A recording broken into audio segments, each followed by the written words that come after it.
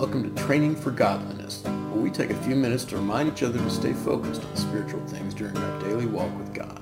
I'm your host, Paul Hammonds. Hi, everybody.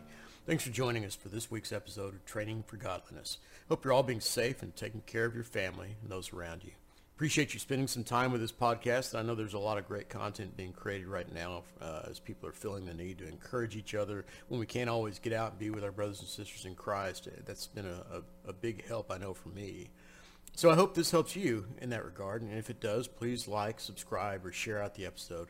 You can find us online at www.trainingforgodliness.net, where we're posting our episodes plus various other blog entries and other content we hope you'll find useful and encouraging. And if you want to keep track of us on Facebook, we're populating it with some additional live stream Bible study content as well. So look us up and follow us there if you can.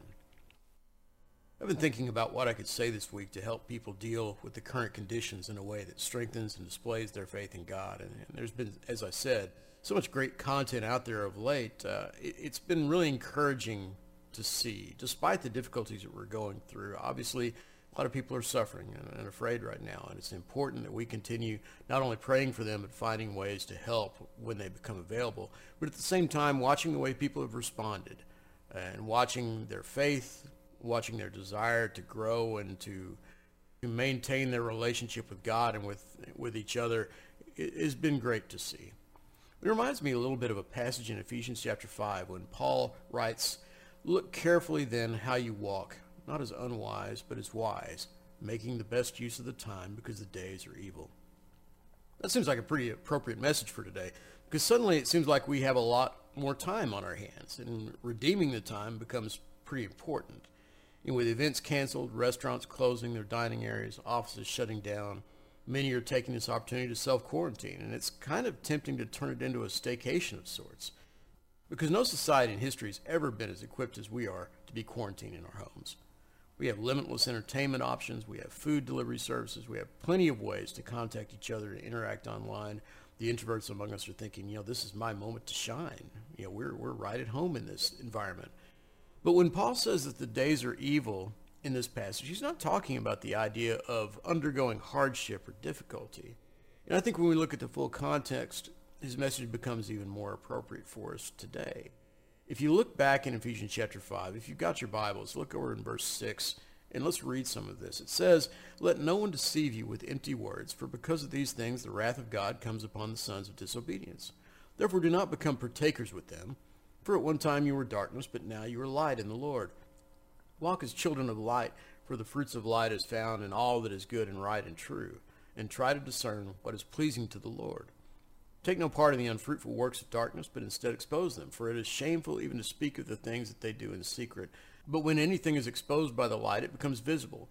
For anything that becomes visible is light. Therefore it says, 'Awake, O sleeper, and arise from the dead, and Christ will shine on you.' Look carefully then how you walk, not as unwise, but as wise, making the best use of the time, because the days are evil. Therefore do not be foolish, but understand what the will of the Lord is."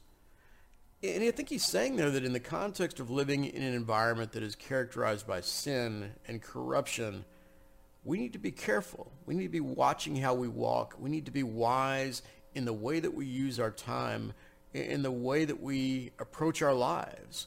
In fact, when we start thinking about all the opportunities for engagement we have in our homes, how many of them are doorways to let those sinful influences into our lives? And how many of them, even when they're not bad in themselves, can help us to take a vacation not just from the world, but from our service to God? For those of us who are home, either by ourselves or with family, it's pretty easy to keep ourselves occupied all day long and get to the end of the day and realize I didn't give any of that time to God. I spent hours surfing the internet, watching streaming videos, playing games, reading the news, but only a few minutes here and there praying to God. How much of that time did I spend reading my Bible, trying to better understand God's will for me, looking for applications of how I ought to be dealing with this current crisis, thinking about things that are going to build me up spiritually rather than tearing me down? How much time did I spend thinking about my brothers and sisters who have needs and helping them when the opportunity arises? Now, none of that is to say that we can't engage in fun, relaxing activities while we're at home, but Paul says that we should look carefully how you walk, making the best use of our time because the days are evil. Because if we're not careful, the world will use every opportunity, even the innocent ones, to try and distance us from God. There have been a lot of jokes about the idea that we've been social distancing for years now. We just don't have a name for it until now. But have we been distancing ourselves from God?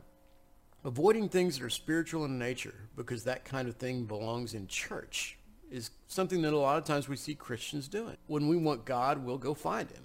But our home is for us. That's where we do what we want to do. Isn't that sometimes how we view Christianity? We have our personal life, our home life, and our church life, and we oftentimes will keep them separately. But our homes need not just to include God, but they need to center around God. Our habits, our diversions, our priorities need to start with the knowledge that God is part of everything we do in every moment of our lives. And so Paul writes in verse 18, "Therefore do not be foolish, but understand what the will of the Lord is." Understand how God wants me to use my time. Understand what God wants me to focus on in my life. So if we find ourselves at home today or this week, in the coming days, that the government should tell us to all stay home until the virus is under control, let's think about redeeming some time for God. Let's think of the opportunities that are laid in front of us, not just to serve ourselves, but to serve God and to serve others. The virus makes our bodies weaker, but we can use this time to make our spirits stronger in Christ. While we're taking all the precautions against illness with hand washing and social distancing, let's remember that our biggest concern should be inoculating ourselves against the influences of this world. So make the best use of your time and keep training for godliness. Thanks for listening. We'll see you next time.